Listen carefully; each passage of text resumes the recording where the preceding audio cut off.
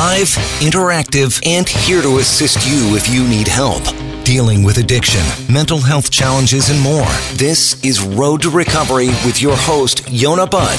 Only on 640 Toronto.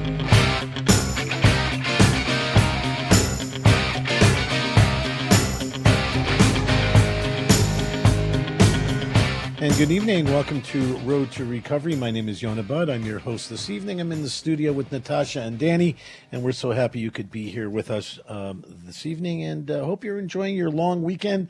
Getting chilly out there, man. Like, you got to really be bundled up. And figured I was get outside today with sweatpants and a t-shirt. Didn't really work out so well. Needed to bundle up, but I got the cozies out for fall. Ready to go. Actually, I have a better wardrobe in the fall than I do in the summer, so it's not so horrible. This is Breast Cancer Awareness Month, so we are going to spend the next hour, the first half of this show, talking about cancer recovery, hearing a story of a survivor, and it's really about how we are there to help others and making sure that we're doing the right things to support those people that are having a difficult time, and when we ourselves are having a difficult time, that we have the people around to support us, specifically around cancer and cancer recovery. So that's what this is about. Thanks for tuning in, and stick with us. It's going to be a fast-paced show, certainly the first hour or so. So stick around, and if we can help you, inspire you in some way, that's what this is about. Story goes on to say like this: it was a chilly Wednesday morning in February when the phone rang. A shattered voice on the other end said, "It's confirmed, I've got breast cancer." At that moment, the surreal feeling of being punched in the forehead, as if to knock you out, the feelings of anger and disbelief are overwhelmingly crippling. It was like sinking to the bottom of the ocean with weights tied to your legs. No matter how much you kick, you just can't get to the top. Helplessness and desperation consume you like a smoke-filled room. This is the story of an individual who was fortunate enough to get screened not once, not twice, but 3 times, and found that she had developed breast cancer. But the story that goes on to say that the experience that this person had with this new kind of imaging, it was like an unbelievable experience, she said, almost spa-like. I asked how it was. She said a zillion times better than a mammogram, and kind of cool. Obviously went on with her busy life, treasuring the moments we were able to get to hang out in the old days. She works with kids, so do I. So, like, who's got time to chill like we used to, right? Our own grown kids need us. Our granddaughter needs us. And, of course, our roommates' parents, they need us too. Family demands were at an all-time high. Lots of love, just no time. 5 days later, her GP calls and said, "What kind of test did you get? Like, what is it? I've never seen a scan like this before. You should come in now and we should talk about it." She drives to her doctor. They talk about the results. Well, within 1 week and 1 day of that trip to her GP, she had another mammogram, ultrasound, and 3 biopsies. A week and 1 day. Unheard of. If you have had the misfortune of needing tests or scans like that, you all know what I'm talking about. Booking near-term dates are almost impossible. Somehow, for some reason, the mammogram schedule had an opening just that day, moments before her doctor called to book it. There was a cancellation for the next day. Like, really, come on. Luck or what, right? Talk about good timing, or was it? Doubt it. So how did it happen? Well, she needed an ultrasound as well, and again, hard to book on the fly, but somehow they found an opening. She needed a biopsy. This is a really big deal. Not so easy to slide in. 5 days later, she had a biopsy taken in 3 areas, all in a week and 1 day. So now, circling back to that chilly Wednesday morning that will forever be in my mind, we were burying my aunt that day. I remember thinking, what a just maker we have. What a just God we have. Such a sick lady, no suffering, died on the 18th, which is a special day for Jewish people. We believe it's the day of, it's a life day, the number 18. No muss, no fuss. Just, now to the phone call. The results, breast cancer in 2 spots, she says. What do you do? Who do you call? What do you say? How can I comfort the love of my life who's in the toughest fight ever for anything? I was paralyzed and unable to act, to fix it, to make it better. I was powerless. During all of this phone call, I remember crawling inside my head and venting venom from within. I was sitting across from my teacher, my rabbi, who I was learning with every Wednesday morning for forever. What a great day Wednesdays were for me. Not this Wednesday, not today. I looked up and said, "Okay, Rabbi, tell me why I shouldn't shave my beard and go running for a cheeseburger. Tell me again how my Maker has my back. Explain why if I go out every day and try to do good work, why then is the one person in my life the most precious treasure stricken with what shouldn't be there. It should happen to me. Then I realized I was talking to a man who lost two brothers and a father all within 5 years. 2 to cancer, 1 to a horrible accident. I bawled my eyes. I wasn't sure how to do that. Here I am trying to deal with this diagnosis, and it's all about me. Yes, all about me, testing my faith. And how could this happen to me, right? Never mind that how can this possibly happen? Anyway, somehow we cleared a path for this kind of recovery, and during the whole process, even during times of despair, like specifically when we were when she was dealing with the radiation. And there would be hundreds of people in the pit, in the waiting room. She would say, "You know what? You don't need to be with me. Go be with them." So for 5 weeks, 5 days a week, I had a practice, a chaplaincy practice that would make any clergy happy, any clergy proud. As we look back at the weeks and recall the test results were favorable when the odds would never be. The results, if we could get a 3 instead of an 8, we got 3s. Could influence others to take the test, we would do so. That's the purpose of this discussion this evening, my friends, is that testing and checking and making sure that you're on top of it is the key to successful cancer recovery. I stand before you and say that the tests are given to those who believe and are designed to strengthen our beliefs. I believe that we get tests to see how strongly we believe. And at the end of the day, it's sticking with that strength. And the world's most foremost doctors and neuroscientists have proven that positive thoughts yield positive physical results. Well, it's hard to feel that when you're going through it. It's hard to feel that when the person you love the most in your life is stricken with a horrible disease like cancer. What do? It's not about you at that point. It's about them. And how do we separate our needs, our thoughts, our desires, our wishes, our fears from those of the person that we love the most in our lives that is dealing with such a terrible situation? And we're dealing not just with women with breast cancer, men with breast cancer.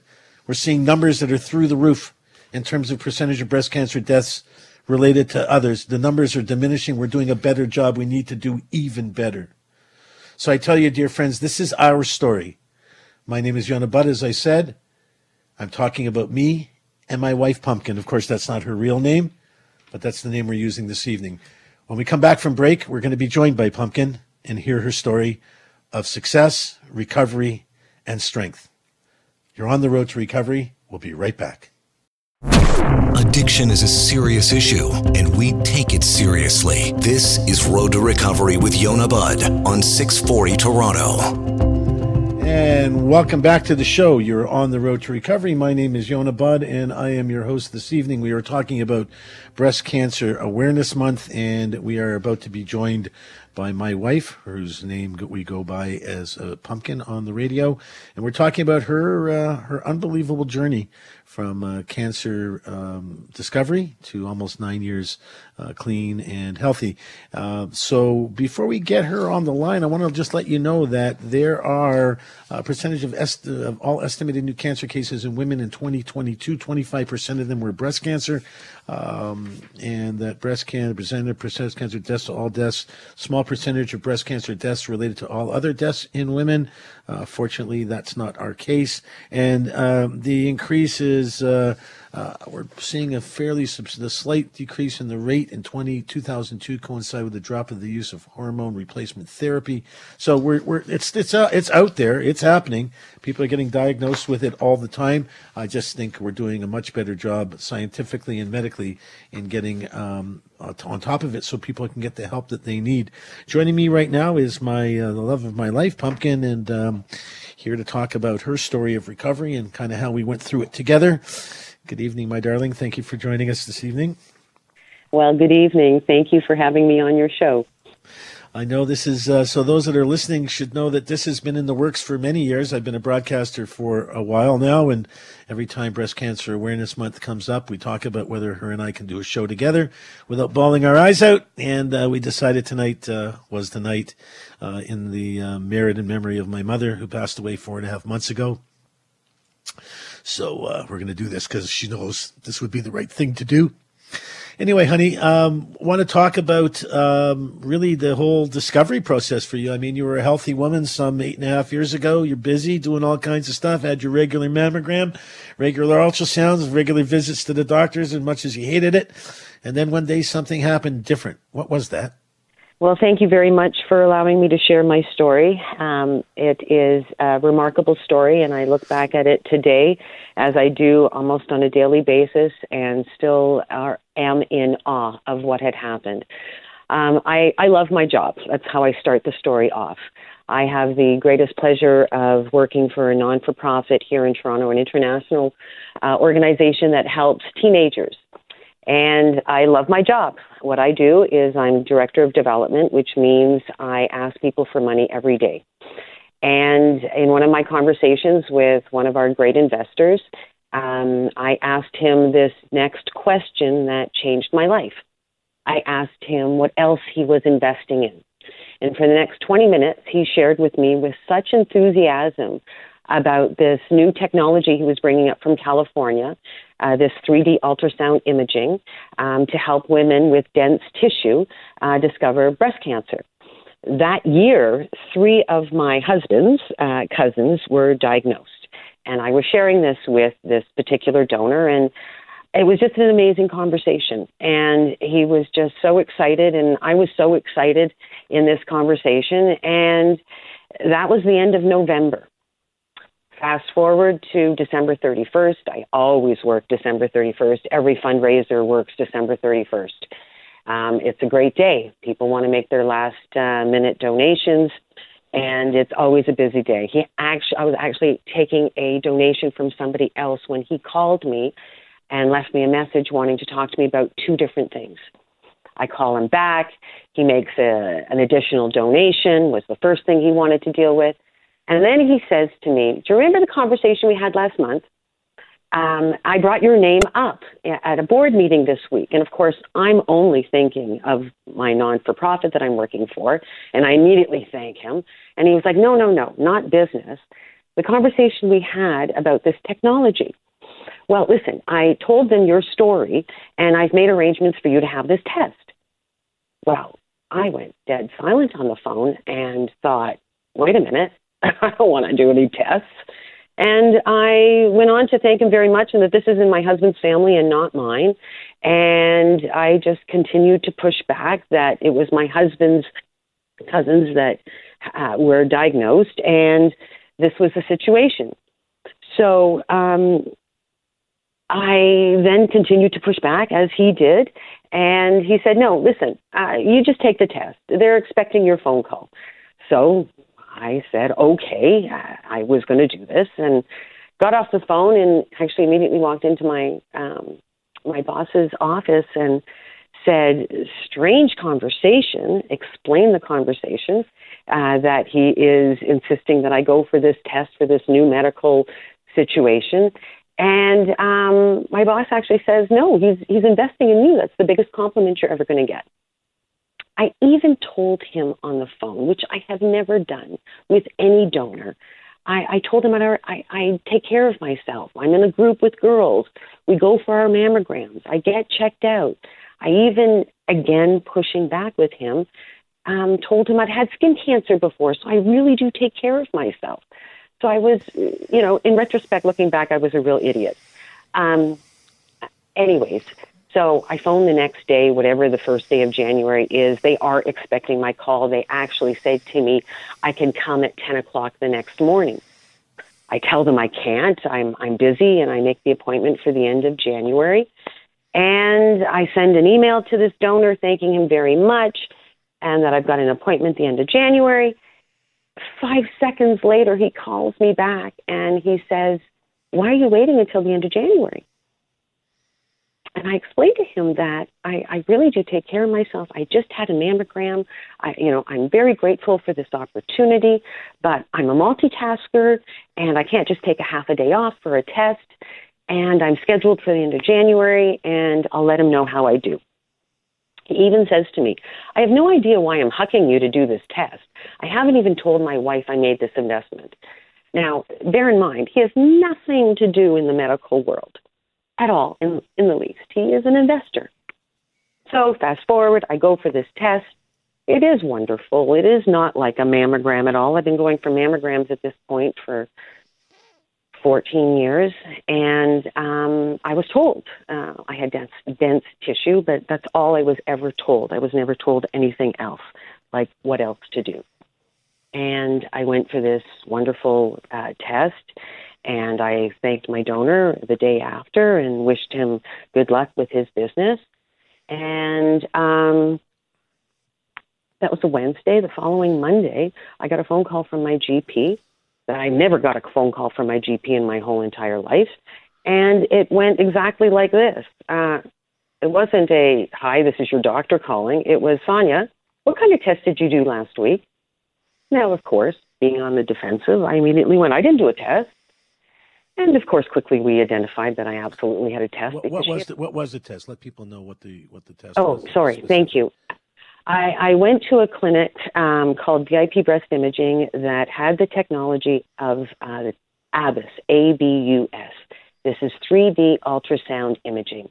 It takes pictures of your breasts, and it divides each picture by 300 pictures, so they miss nothing. Okay, so carry on. I'm sorry, please. So my doctor said that the test results were not positive. You need to come to the office right away. I even phoned you on the way down and to tell you that the doctor had called. And you asked me if you wanted me to have you meet me there. And I told you no. What could possibly be wrong? I'd had a mammogram 3 months earlier, and everything was fine. So I go, and she's totally freaked out because she has never seen this test, nor how detailed the results, and immediately calls for a mammogram. And as you said in your opening, a mammogram opened up the next day. I had a mammogram, and it showed nothing. My mammogram from 3 months before had showed nothing. She called for an ultrasound the very next day. One opened up. I had an ultrasound, and they found 3 areas of concern. And then, as you said, 5 days later, I had 3 biopsies. They typically don't do 3 in one shot because it's not the easiest of things to go through. But we were all very anxious, and we were all very aggressive, my doctor and myself.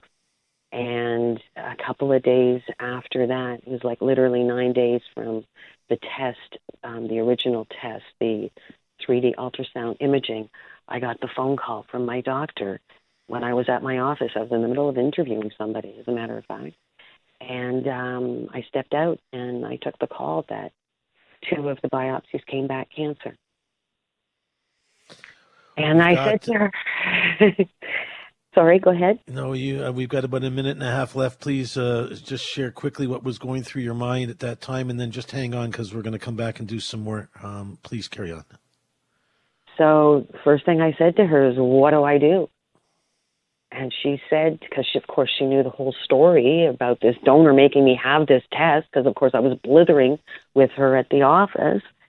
She says, you phone your donor and you thank him because he just saved your life. We're just going to hold there for a minute so I can catch my composure. And I know you need to do the same.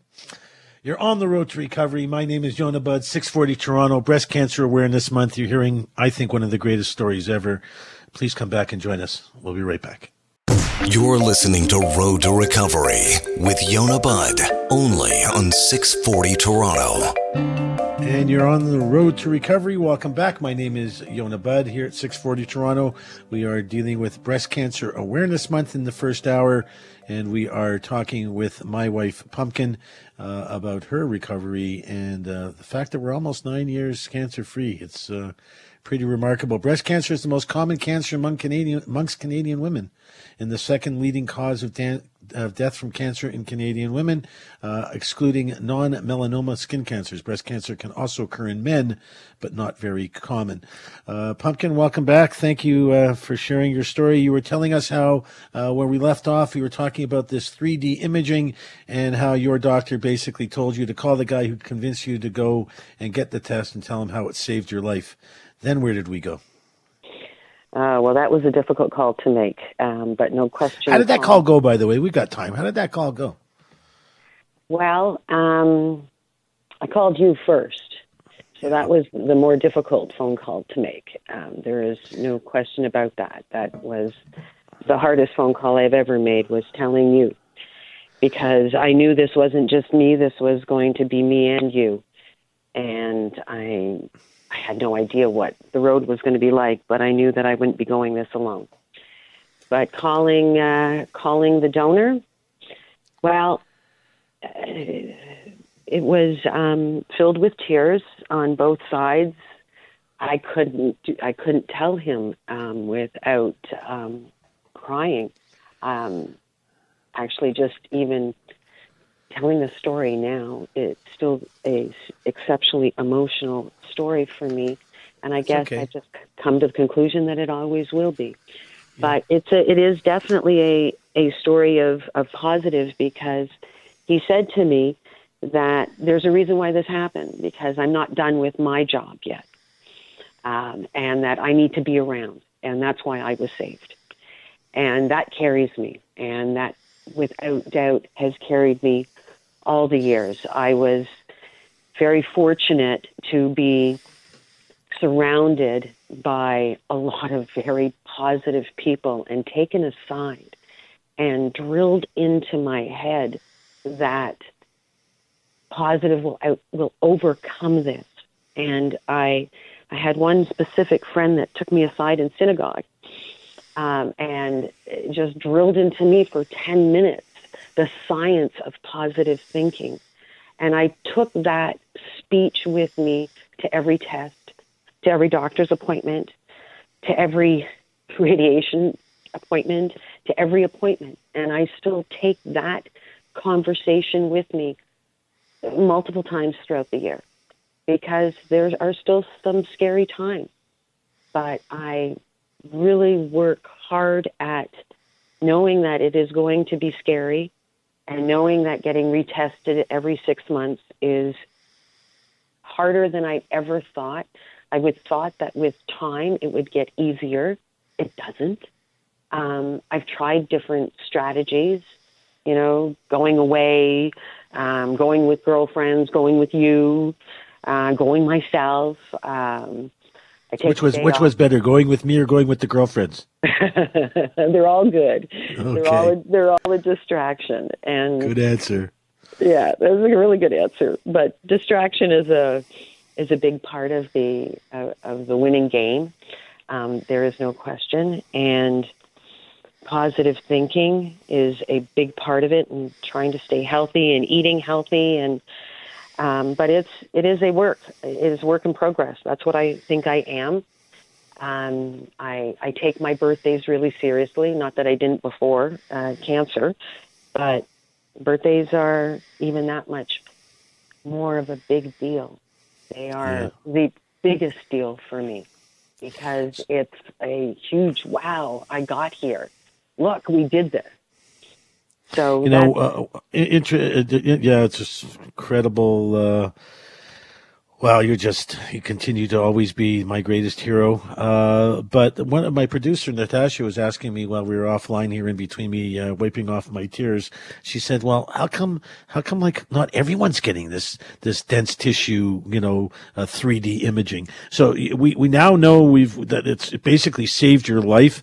You then went on to advocate for this kind of therapy. What do you tell women today that are listening to this story and are concerned that they perhaps have dense breast tissue and may not be able to rely on their mammograms? How do you keep them feeling positive, and what do you tell them about how to seek the next level? Well, thank you very much for asking and for giving me the opportunity to share what I do know. What I am going to share is going to scare everybody that's listening. 40% of North American women have dense tissue, and what that means is a mammogram is not finding cancer.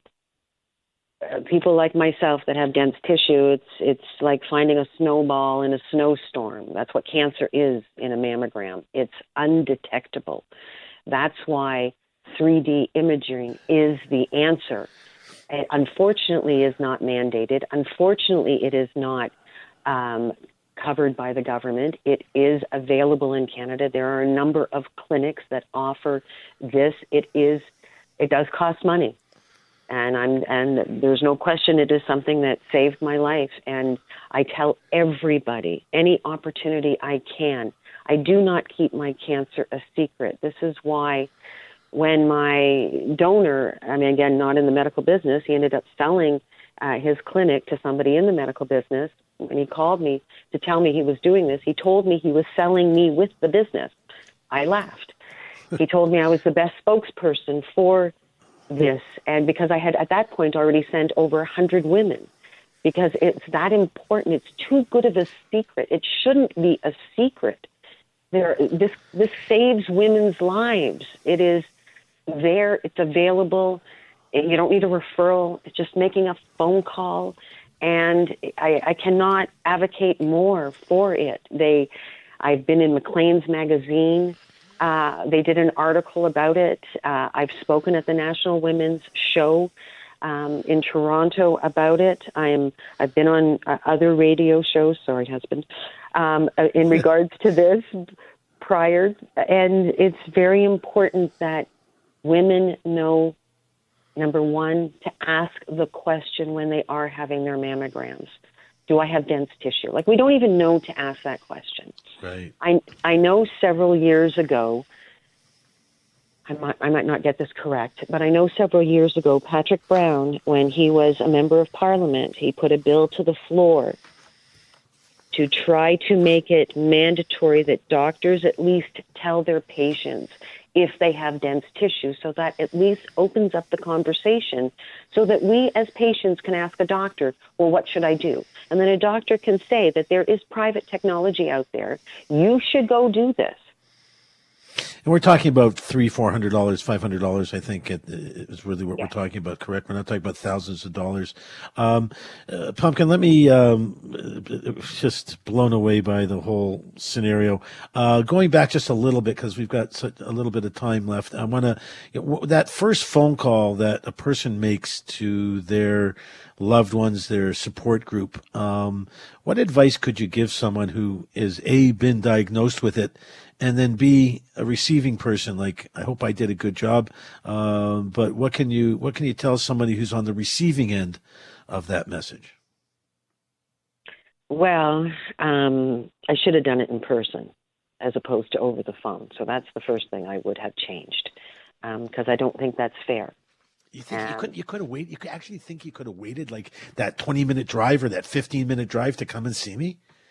I think I don't know. I honestly don't know, but I know how it impacted you, and I know that if I could have changed that or made the impact less, I would have done that. So that's why I recommend to do that in person. Gotcha. And listen, you were a champion. I know this is not what you wanted to talk about, but you were incredible. I couldn't have walked this walk without you. So there's absolutely nothing that I could say to alter any of your behavior or your reaction or your anything. You were there 100% every moment, every moment. And you still are. You feel like doing another segment? We'll come back and do some more of this and make it a trifecta? Whatever works for you. It works for me. We're gonna have you stick around and talk some more about this. Maybe when we come back, let's get to a spin on kind of what keeps you going and how you're getting through, year after year, what it's like around test time. Maybe just give some people some strength and some positivity to touch and feel and smell going forward, and see if we can impact people. We're talking about breast cancer survivorship here with my wife, the love of my life, strongest human being I know, and pretty smart cookie when it comes, frankly, young lady, a pretty smart cookie when it comes to being able to put your emotions into a conversation that's to the benefit of others. You seem to do it really well, and I'm fortunate, and we're fortunate to have you on with us this evening. When we come back, Pumpkin's going to continue to hang out with me, kind of like bringing your wife to work day. You're on the road to recovery. My name is Yonah Budd, 640 Toronto. Welcome back to Road to Recovery with Yonah Budd, only on 640 Toronto. Welcome back. You're on the road to recovery. My name is Yonah Budd, your host this evening. We are talking about Breast Cancer Awareness Month. I am on with my guest this evening, who happens to be my wife, Pumpkin, and we're talking about her recovery story, and hopefully you're tuning in. If you want to ask some questions, you want to ask her some questions about her recovery, please do so. 416-870-6400 or 888-225-8255. Would love to hear from you, and she'd be, I'm sure, pleased to answer any questions. Welcome back, Pumpkin. Thank you for joining us for a trifecta of segments, 1, 2, and 3. But let's get to some. You were talking about how this testing. You're kind of on the bandwagon, so to speak, to help others understand it. One of our producers this evening, a female, she reached out and said, "Wow, this is incredible. I had no idea. We need to tell the whole world." I think that's what we're trying to do tonight, is tell as many people as we can about your story. So first, on a positive note, close to 9 years. I know that every 6 months when you go through the testing, it's a difficult period of time. Does it get any easier? Like at some point, you just kind of feel a little better about the fact that you've got, time on your side and you're kind of, charting in the right direction, or not so much? Okay, so it's probably not the answer you're going to want to hear, but over the past almost 9 years, I've had other friends and acquaintances also be diagnosed, and unfortunately, I've lost them. So I had hoped that time would have given me a far greater chance in my head, but it doesn't work like that. I hope maybe someday it will, but it doesn't. So I'm a work in progress. I have to tell you, when my oncologist told me that I was coming up to my first test, I remember leaving that appointment and walking out and having my very first and only panic attack. That's the impact, knowing that I had to go through testing. That was my first experience. So it's never been like that again, because I prepare myself as much as possible. So it's work. I'm not going to lie. So that's my strategy. I know it's coming up. I know I have to work at it, and I do. I work at it daily. What do you tell family members and loved ones of those going through what you went through, and perhaps are still going through, in terms of your twice a year levels of concern and anxiety? And of course, I'd be lying to say I wasn't feeling the same right beside you. Maybe even a little less in charge, perhaps, than you. What do you tell people in terms of getting through the other side and past that first year or two of testing? What keeps you going, and what can you tell them to help keep them going? Positive has to win. That's what I keep telling myself, that I'm not done. I've got a lot more to do. I also do everything I possibly can to stay healthy. I, completely changed how I eat. I actually exercise. I actually do yoga. I mean, these are big things when I actually never did stuff before. So I made some significant changes in my life because I want to be around. There's a lot more that I want to do. So I'm motivated. I'm motivated. You think it's I know that, you're a believer in faith, you have spirituality, you're a religious person by practice. Does that play a role, or did that play a role in keeping you going? Is there a faith-based game plan here, or not so much when you're in the middle of it? 100%. It certainly has been for me, and it will continue to be. It is absolutely 100%. It is because I believe that I am here. Absolutely.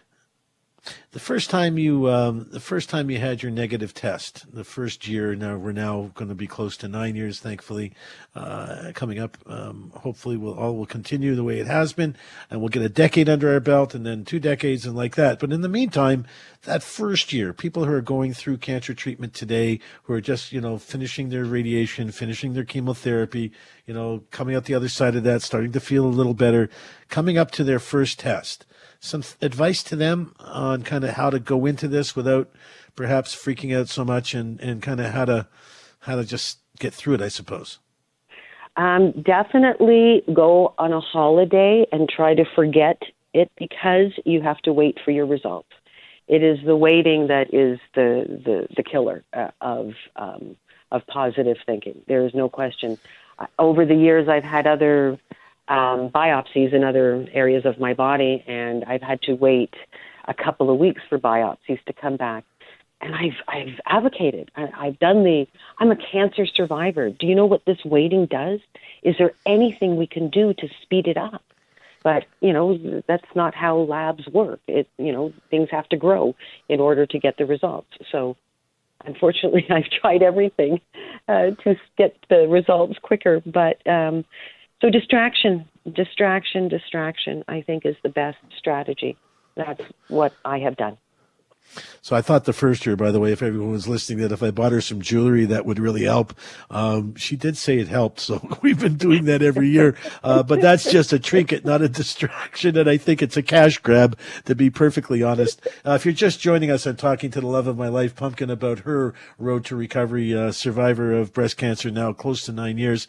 Honey, when we've got about four or 5 minutes left here. When you look back at I remember the days you and I were sitting in the hospital and trying to organize, the next test, the next test, and the next test. Do you remember how we would look at each other every time, like suddenly there'd be an opening, and then suddenly there was another opening, and then suddenly there was an opening? Like, rather than waiting weeks for things, we had them the next day. At that point, did you feel like maybe there was some level of divine intervention, so to speak, that was kind of carrying you through that process, or what did that feel like? There was no question there was divine intervention. Every which way we turned, it just seemed that doors were opened for us where we would typically have to wait. We also had a lot of people rallying for me. And doors, thank God, were opened. It was truly unbelievable. And also, there was an area of the fact that this technology was so new that it kind of freaked out a lot of doctors. So they wanted to see what was going on. So I think that also expedited me as a cancer patient because of how my cancer was found. This technology was just so new. Did you feel like the purpose for you to be, for those that don't know you, that for those that recognize your voice, know who you are, you are the most dynamic, impactful speaker, advocate, fundraiser, salesperson. You have no shortage of ability to speak to people, individual or large groups or otherwise. Did you think somewhere along the line, kind of even in the middle of your darkest time, that somehow this was, you're supposed to be on this trip, this road of discovery, and kind of be the guinea pig, so to speak, if you will, for this type of treatment, so that you could go out and blast it from the rooftops? I don't think it was divine intervention that this was meant to be. I don't know where we're getting a lousy connection, so you must have moved from somewhere to somewhere. Oh, I'm sorry. Is that better? There you go. Much better. Thank you. Oh, sorry. Yes, I did move. I do apologize. I honestly don't know. I do know that I really feel that I can't be mad that I got cancer. I don't think I've ever had a mad day because of how it was found. I am such a lucky chick, without doubt, because every single one of my doctors told me how lucky I was, and every single one of my doctors told me that because of the location of my two tumors, it wouldn't have been found because I had dense tissue until it was too late. I wouldn't be here today if it wasn't for this technology. Yeah. So I'm really lucky. We're talking about 3D imaging technology for the detection of breast cancer in women and men, frankly, that have dense breast tissue. It's a crazy story. We've only got a minute and a half left. There's one of these machines in the basement of a major Ontario hospital somewhere, isn't there? And it's covered in a tarp, and no one wants to use it. Any idea why? Yes, I absolutely know. It takes 3 minutes to read a mammogram. it takes 45 minutes to read an ultrasound imaging. You get paid per reading. Everyone can do the math. This is going to take a long time for it to become standard practice for women. Women need to ask for this. Women need to be advocating for themselves. We need to be asking if we have dense tissue. Again, I will repeat. I mean, this is information I did not know until after I was diagnosed. But 40% of North American women have dense tissue. That's a huge percentage.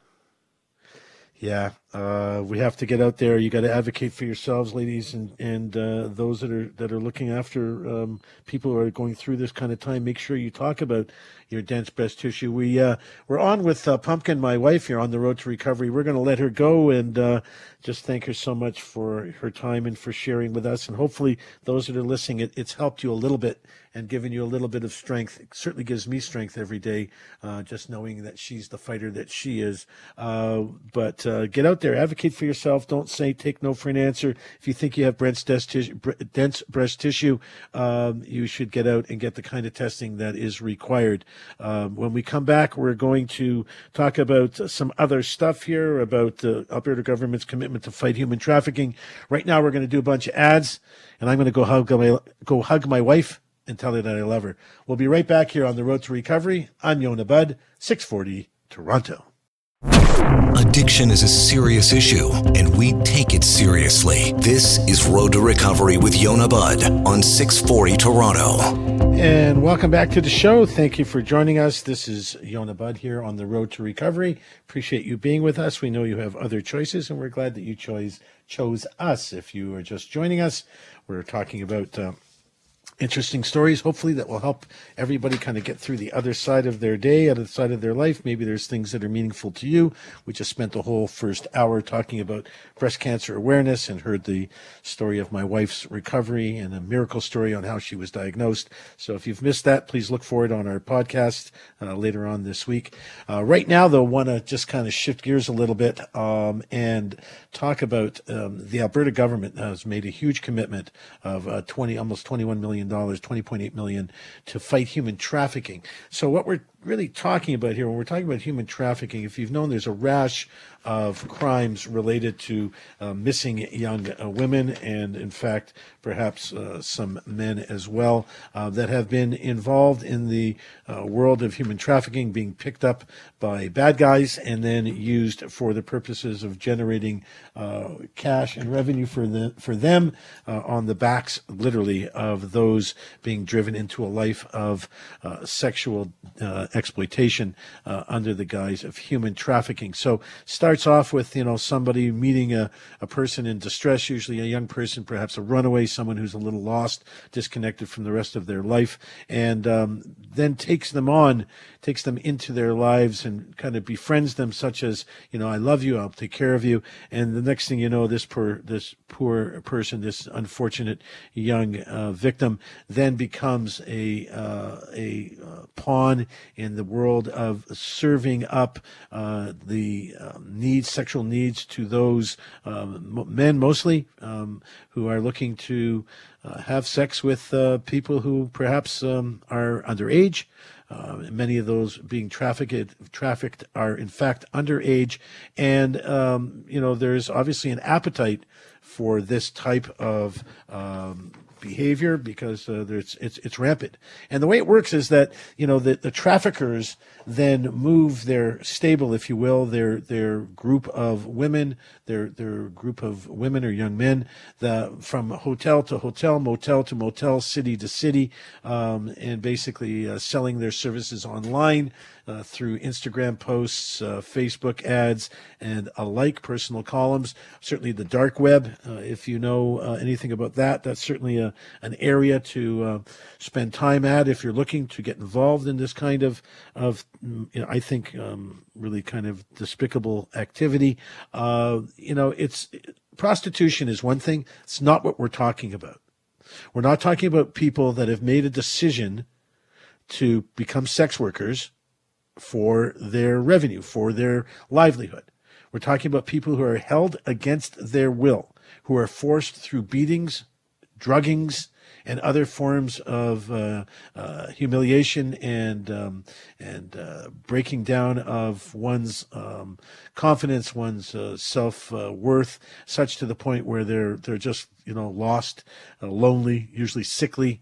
And when I deal with people who are victims of human trafficking, and I do so in my private practice, we have at the farm as well, in Stouffville, where I'm the clinical director and co-founder of a residential treatment center. We treat them the same in our Recover at Home program, which is our at-home recovery program, virtual recovery program.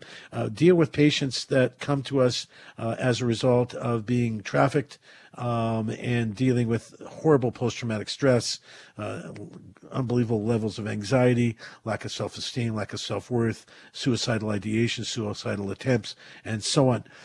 It's not what you think. It's not a bunch of girls and people looking to sell their bodies and, getting someone to market them in some, collegial fashion where, there's some shared arrangement for money.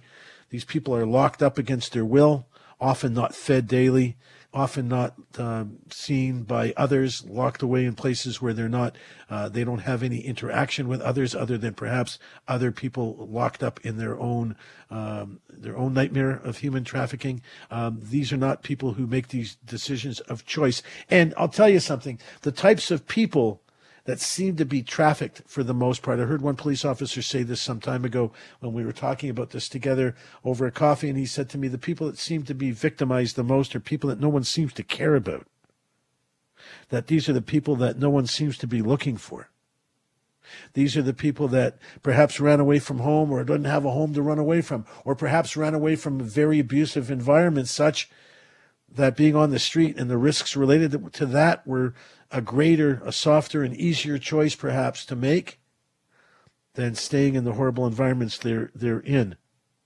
Country singer Paul Brandt, chairman of the Alberta Human Trafficking Task Force, says personally thanked Premier Jason Kenney during the funding announcement Sunday in Edmonton International Airport a week or so ago, and his willingness to prioritize the issue and for putting faith into Brandt to lead the group. Premier Kenney's long-term personal dedication and commitment to the issue of the issues of human trafficking is authentic and admirable. He's only a political leader I've met in my 17 years of advocating for trafficking victims and survivors who took the time and initiative to personally write a plan to address this horrific crime. The money that's going to be used is going to be to establish an office to combat trafficking, as well as a center of excellence for research and data collection. The more data we get, folks, the easier it is to combat this stuff. Other task force recommendations will be supported, include a new grant for community projects, Indigenous-led and culturally appropriate services. A lot of Indigenous women seem to be trafficked. A lot of women of color seem to be trafficked. Women of new immigration status seem to be trafficked. Again, people who mostly don't have people looking for them. Human trafficking is far more prevalent, way more common than any of the stats that we read about suggest. It's one of those hidden crimes. It festers in the dark, according to an announcement that Kenney made. There are victims who face fear, shame, and self-doubt, and some of whom never report what they've gone through or are going through. It's almost impossible to escape this kind of life. The government has said that the task force was appointed in May 2020, engaged with nearly 100 experts and survivors of trafficking to provide the guidance on how to best implement the government's action plan. We all need an action plan. Every government needs an action plan. We need to be dealing with this in such a real way that we're able to affect change and make change a reality. Not just to deal with those that are providing, that are forcing those into trafficking, but to concentrate and crack down on those that are taking advantage of such services. These people that lurch in the middle of the night and late afternoons, coming home from work, stopping at these sleazy hotels, motels, truck stops, RV parks, places like that, where they know they can get sex for not a lot of money from someone who's probably and likely underaged. It's as much a problem with those that use the service as those that sell the service. It takes two to participate, right? The buyer and the seller, and of course the product in between, are these unfortunate human beings that are being exploited and forced into labor trafficking and trafficking in other human situations, organs, tissues, carrying drugs across the border, other forms of domestic work, being forced into domestic work. These are all forms of trafficking that not a lot of people spend time and pay attention to. In the winter of 2019, Kenny later went on to say that he committed the UCP to a 9-point action plan to combat human trafficking, which led to the Protecting Survivors of Human Trafficking Act, which took effect in May 2020. Brandt said he's the leader now of this program. It was exciting to be part of a funding commitment at the airport, where he said he stood in 2019 for a partnership with the facility and other groups in Edmonton in region to fight trafficking, when he called modern day slavery. It's been our dream that special focus and permanent funding would one day become a reality. Today is that day, and the article was in the Canadian Press. We really need to focus on the kind of world we live in where this kind of behavior is okay. We really need to focus on a world we live in where there is a market for these types of trafficked human beings, that there's a market, there's people that will pay for people who are obviously there against their will. When you see someone, I've been in situations where I've seen, operations of brothel operations, prostitution operations, where they were, willing participants and business transactions took place. That looks like some kind of that looks very different than when you walk into a motel room, where I've been many times rescuing people who have been held against their will and used in trafficked situations, primarily for sex. They look different. They sound different. They're dressed different. They look high. They look like they don't want to be there, yet they're there. Yet these people continue to take advantage of that service, continue to take advantage of the fact that they are available, that there's no one there looking out for them and making sure that they're safe and that they're protected, and that they have the opportunity to move on with their lives and actually have a life going forward. In reality, being able to really, really get out of a horrible situation. Survivors of these types of trafficking situations find it very difficult to come out the other side. It takes years, sometimes never, but it takes years of therapy, years of ongoing care and medication and trial and error in terms of things that work to try to get those nightmares out of your head.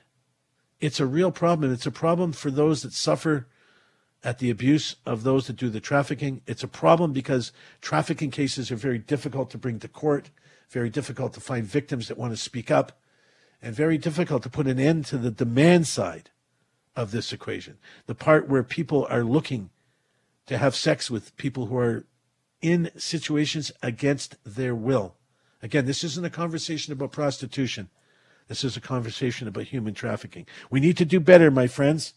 We need to pay attention. We need to make sure that those we know in our lives are not bragging about such situations. And if they are, we need to find out where these places take place and let the police know. You'll save a life for sure. There are hundreds, if not thousands, of these lives out there right now of people that no one's looking for, or perhaps have lost and have no idea where they've gone, who are now sitting in some motel room waiting for the next John to walk through the door to pay their paltry dollars to take advantage of and abuse these slave-driven victims of this horrible act of human trafficking.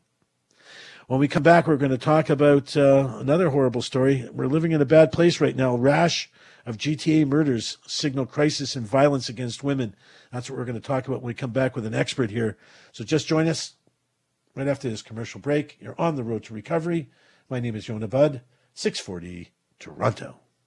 You're listening to Road to Recovery with Yonah Budd, only on 640 Toronto. And welcome back. Thank you for joining us. You're on the road to recovery. My name is Yonah Budd, your host this evening. If you don't know who I am, I'm the clinical director and co-founder of The Farm in Stouffville, residential treatment center dealing with mental health and addiction. I'm also the co-founder and clinical director of RecoverInHome.com. It's an in-home recovery program, virtually driven support with a therapy team. And I have a private practice. I talk to you all on the radio and do just all kinds of stuff I can to help people. I speak, by the way, if you're interested in having me speak at an event or to one of your groups, I'd be glad to come out and do that. And just try to do what I can to help people's days get a little bit better, spread a little sunshine, if you will, find some light in a dark place, all that kind of stuff. But right now, I am your host, and I'm pleased to be here to share with you all. Do you know it's now 10:21-ish or so? Do you know where your children are, your loved ones? Just did a show about missing people and how they end up being trafficked. Hopefully you don't have anyone in your life that's missing, and if you do and you're concerned seriously about it, you should call 911.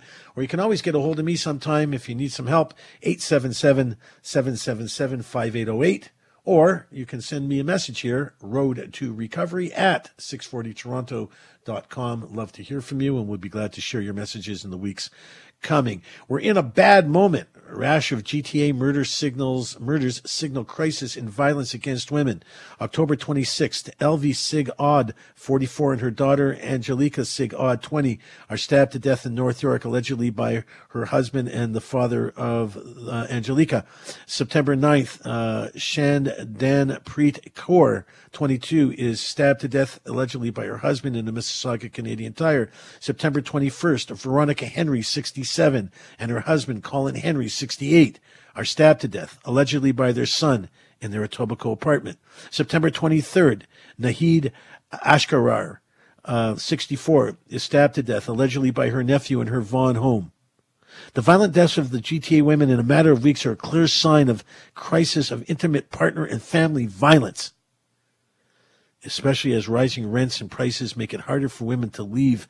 Advocates say they're stuck in this situation. A third woman makes less than $15 an hour. How would you leave an abusive situation when you're being cared for by your partner financially? Not to mention the unaffordable housing, long waiting lists for affordable childcare, and so on. The manager of Consent Com First at Toronto Metropolitan University says, we're in a bad moment. Catalin Kieger-Bardswish, the Director of Communications at Women's Shelter Canada, agrees that the current economic situation could only make the risks of violence even worse. My guest this evening is Sharon Main Devine. She's the CEO of Catholic Family Services Peel Dufferin and the lead of the Brampton-based Safe Centre of Peel. Sharon, welcome to the show. Thanks for joining us. Thanks for having me. So, not a pretty story, one that we definitely need to talk about. We've lost 11 women or so far this year that we know about to this type of intimate partner violence, domestic violence. Hearing about it constantly. I have people showing up to my practice with this type of situation, just recently got out of a bad situation, trying to get their lives in order, feeling a lot of anxiety and fear around making that choice, making that big move to be out on their own. What exactly is this crisis that we're dealing with right now from the perspective that you sit and look at it from? Well, we've had many families, couples isolated for a long time during the pandemic. And now, women are reaching out for help. Sometimes they don't know where to reach out for help. And we've seen an increase in the kinds of violence that are happening. We're seeing much more high-risk situations, weapons offenses, strangulation has gone way up. And while we're seeing far, far too many and many women coming to us, the resources that we have to respond to women haven't kept up with the demand for services, which means that at times women have to wait for service, or there are no shelter beds available for her to go to.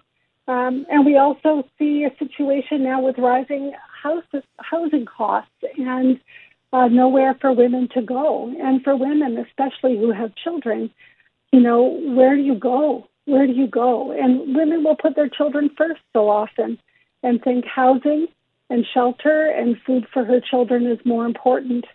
So a lot of women kind of put up with the abuse, and after a while, their confidence is low. It's been eroded. She feels powerless, and just always hopeful that it will change. So it's a terrible time right now out there for women and children and their families. Each one of these deaths is a woman in a community, with brothers, sisters, mothers, aunts, grandmothers. mothers. Everyone is impacted when a woman is killed or when a woman finds herself in hospital with serious injuries. If you're just joining in right now, I'm talking to Sharon Main Devine. She's the CEO of Catholic Family Services Peel Dufferin and the lead of the Brampton-based Safe Center of Peel. We're talking about a rash of GTA murders, which signals a huge crisis in violence against women. Sharon, the economy as a whole is a real big issue with inflation and grocery prices, gas prices, uncertainty. Violence tends to increase as people become, as you were alluding to, I think earlier in your early comments, as financial situations get more difficult. It appears to put pressures on families, and then usually something snaps. And in the cases that we're talking about, usually the person snapping is, in most cases, the husband, and snapping against his family out of frustration, anxiety, distress, fear, panic. How much of this do you think plays a factor? The economic factors play into the risk increasing for women. Certainly, the economic situation plays into it. Increasing stress. If a man, is struggling to make ends meet, is feeling powerless himself, he'll try to find power wherever he can get it, and that can be in his home. And the stresses build, and then if people are also using alcohol as a way of coping, that exacerbates the situation. Now, having said that, abuse of women has occurred across all times, and also occurs during good economic times as well. I think it's a problem we've been facing. I've been in this work for over 30 years. So I think these economic times make it worse and increase the violence, but it's something that unfortunately is still has been present for the 30 years I've been doing this work, and far beyond that time. This might be an unpopular question, but that's okay. I get to ask it anyway. The types of families that are affected, I know that we're looking at economic factors and indicators, but is there some reality or is there some truth in the fact that certain cultures where we're seeing people, move to Canada, come to Canada, make Canada their home, but they're entrenched in certain cultures and certain types of behaviors where the male is dominant, the woman is subservient, and when she steps out of line, there's usually some price to pay in terms of either being scolded verbally, hopefully that's at least, or at the most, but often there's physical interaction. Certainly, those making others feel insecure and a little more worthless. How much of this is a cultural thing that we need to try to overcome, or how much of this is that not really the case? Is some of this cultural, or is this simply something that happens across all cultures, and perhaps what I'm looking for here isn't a reality? It happens across all cultures, all classes. It's an issue we've been struggling with, I think, unfortunately, for hundreds of years, really, the abuse of women. And I think, as we get more education about this, as women have the means to be able to leave a relationship sooner, she's able to escape the abuse potentially sooner if she has resources. So I think poverty is probably the bigger issue. Certainly lots of, cultures have different perspectives or ideas about the role of women in their culture. We serve the community in Peel in 16 different languages, and, women will often say that before they immigrated to Canada, they weren't experiencing the abuse that they begin to experience once they've moved and are here. And some of that has to do with kind of the disruption of kind of the social order, not having the supports in place. Oftentimes, a man is also being treated badly, confronting racism. Perhaps he's not been able to get employment in the career that he was very successful at in the country he came from. So all of these things tear away at a person's self-esteem and sense of self. And if you're feeling powerless, then you try to gain power wherever you can.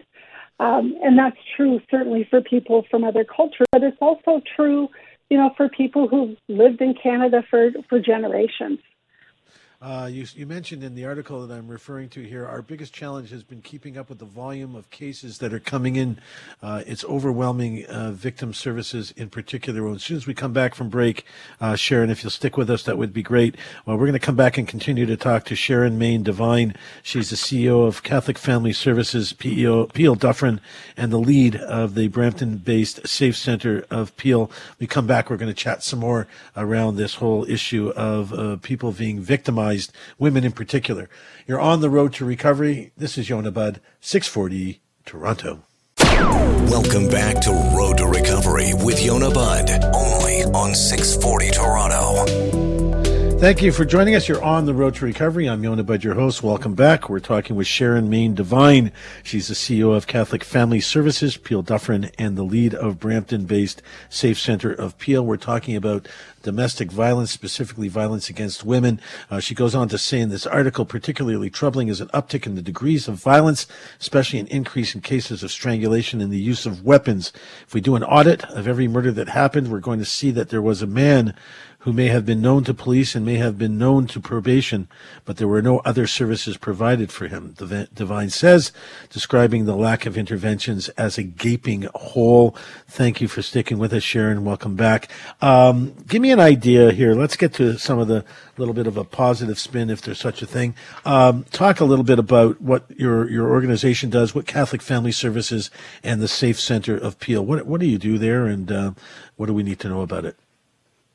Okay, so at Catholic Family Services, we provide individual, couple, and family counseling and crisis support to our community. And we lead the Safe Centre of Peel, which is a one-stop shop, 8 different agencies all living together on one site so that women can come to us with their kids and get any number of services that she needs to help her extricate herself from the relationship or develop strategies in order to keep herself safe and her children safe. We provide services in 16 different languages across all of our partners. And we're there to assess safety, provide safety planning, and get her what she needs. Give me an idea here. Let's just look at this a little bit further. The types of challenges that you're facing as an organization. Give me an idea how they've increased over time, and how, in fact, the type of intimate partner violence has changed. What type of weapons used, and so on. Give me an idea how that's kind of the landscape is changing for you as we speak. Well, before the pandemic hit, we were serving about 500 women in any given year. And since the pandemic, those numbers have gone up to 1,800. And we have not seen any increase to our funding. None of our partners have seen any increases to our funding as well to respond to the burgeoning needs. We also, at Catholic Family Services, have a program, a partner assault response program, which is a program for men when they have been charged and have gone through probation. But that's about the only program that we have for them. And a lot of times men are looking for other kinds of helps and supports. It could be addiction support, mental health support, even housing support for themselves. And we just don't have the capacity to meet all the needs that men are presenting with as well.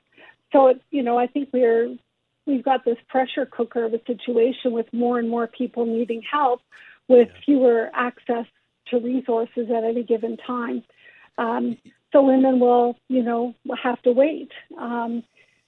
I think the other thing that's really a challenge for us is that we need some resources to do more community education earlier on. Sure. We can prevent some of this stuff. We need to be able to do what we refer to as upstream interventions, intervening earlier, working with communities educating communities, because things don't start with weapons, offenses, and strangulation. That's where things end. Correct. It starts with, jealousy, keeping track of where she's going, isolating a woman from her friends, controlling money. I mean, we can get in there earlier. We can prevent all of these murders. We really can. We have the. Yeah, I so hear you, and it's just so sad that we're always a little bit of a step behind. In the little bit of time we've got left, Sharon, can you help us understand, as an audience here, what do we need to learn? What do we need to know more about intimate partner violence, and sort of what are some of the common misconceptions? So, for example, you just said, it starts with demeaning conversation and keeping people away from their friends. So we as friends or family members, we should be able to pick up on some of these things. What are those things we should be able to pick up on?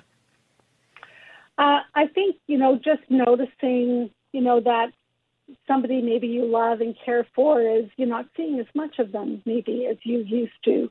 There's a sense that she's being controlled in some ways. You're maybe noticing some fearfulness on her part. Sometimes she might even get defensive if you ask her what might be going on in her family or in her relationship. I think that sometimes people judge a woman.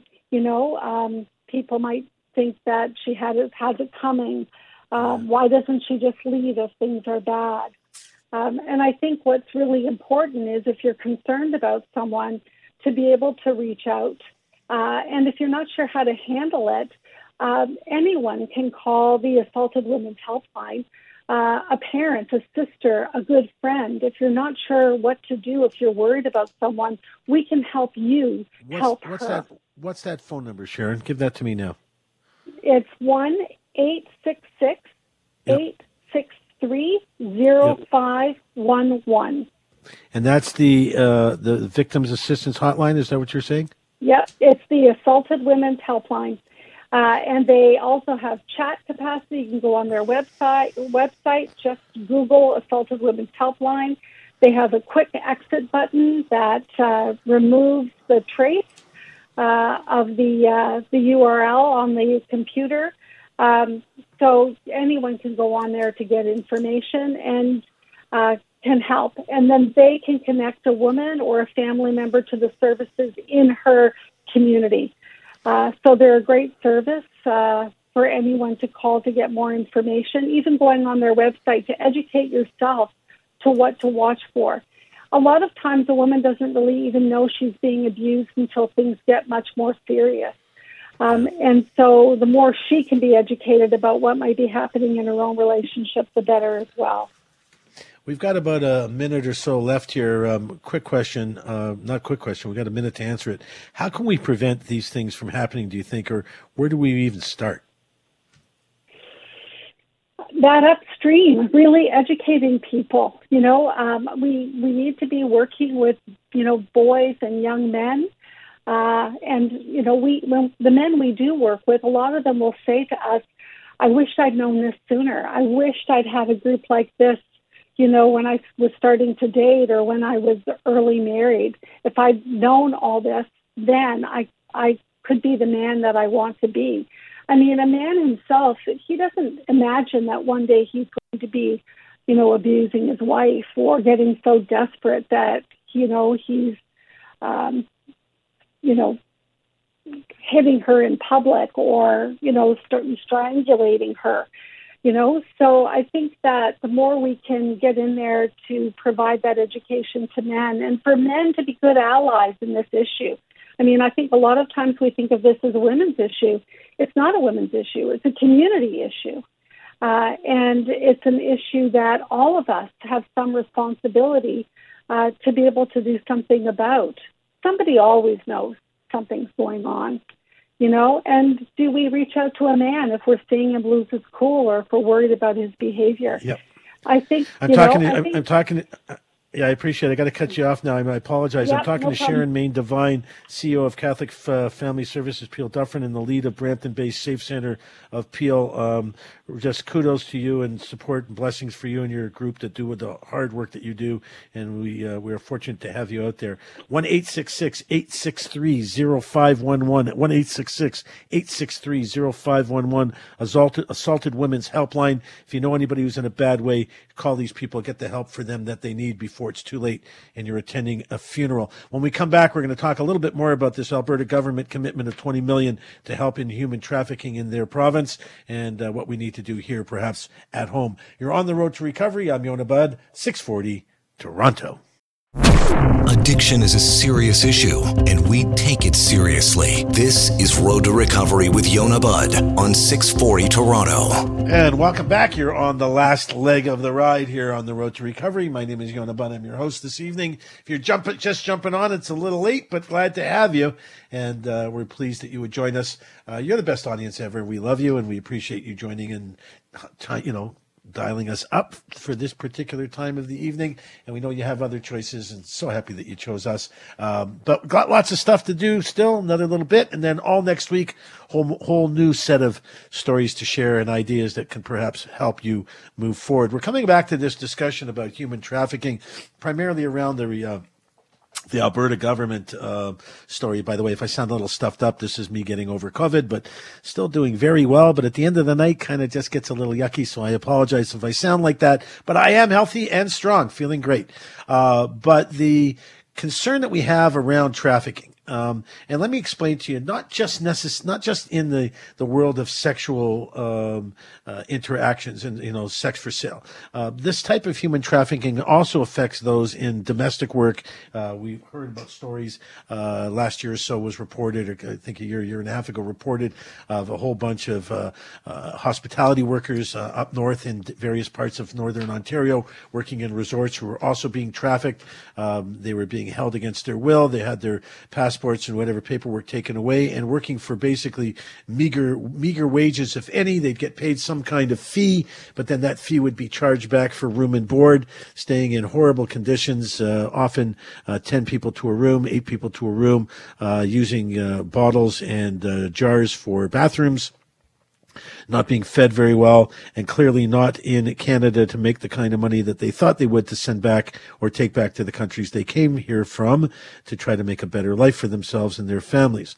But we need to understand that this kind of trafficking also affects those in domestic jobs, nannies, homemakers, housekeepers.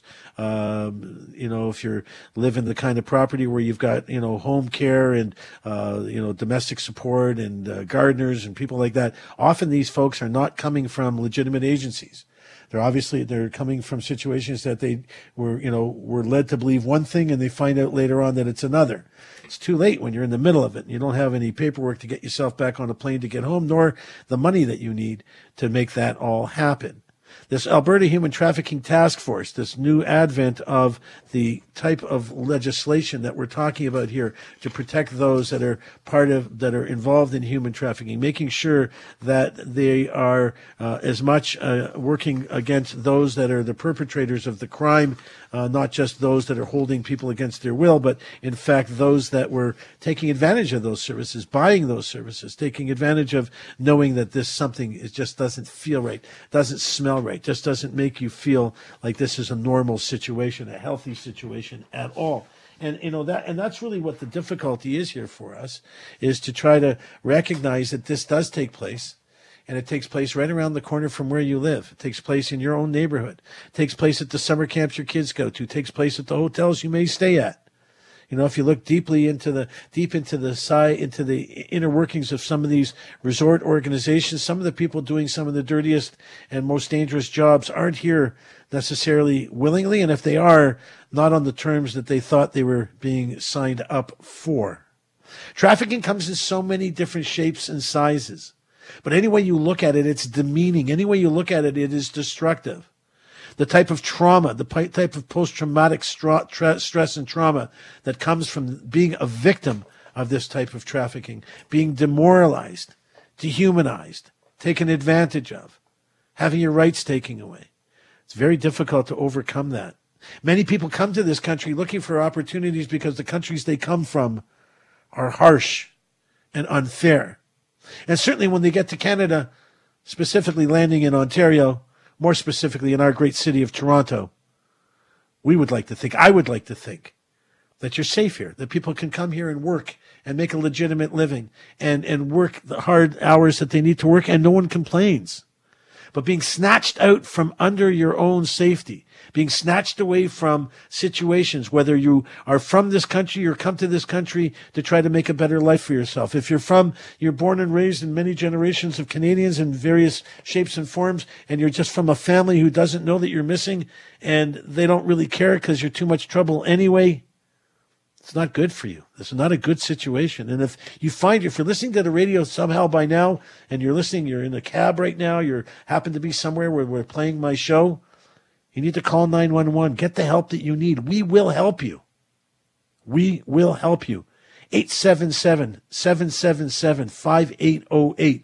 Toll-free number. You can get me anytime, 24 hours a day. If I don't answer, someone from my team will, and we will try to help you if you're afraid of calling the police.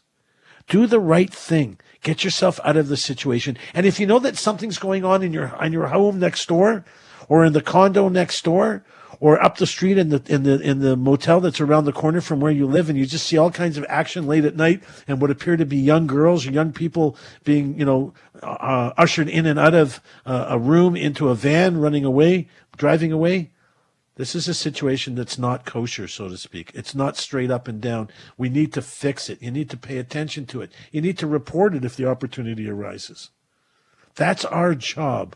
Our job is to protect people from being taken advantage of. Whether it's protecting the women and the females in your life, or perhaps males in your life who are victims of domestic violence, and you know about it because you know about it. If it's in your neighborhood, if it's around the corner, these are the parents of some of the kids your kids go to school with, and you hear stories, don't just sit back and look at each other going, wow, that's awful. Really wish we could do something. Do something. Make the call. If you're wrong, you're wrong. But if you're right, chances are you could save a life. Standing back and not paying attention to this and pretending it doesn't happen because it doesn't affect me isn't the answer.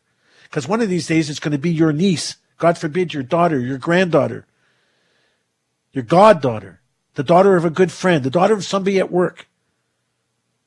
They're going to be telling you this story down the road, and you would have wished that you would have done something different. You would have wished that you could have made some kind of change, paid attention to something you saw or heard, and perhaps did what you could to save a life. Anyway, it's not all great news, but it's hopefully news in the right direction. We are making change. We are doing things to make it better. We are setting up task force and changing laws to protect people who are victims of these horrible, horrible crimes. Thank you for joining me this evening. We're coming back next week with a whole new slate of things to talk about. We appreciate you joining us. You're on the road to recovery. My name is Yonah Budd, 640 Toronto.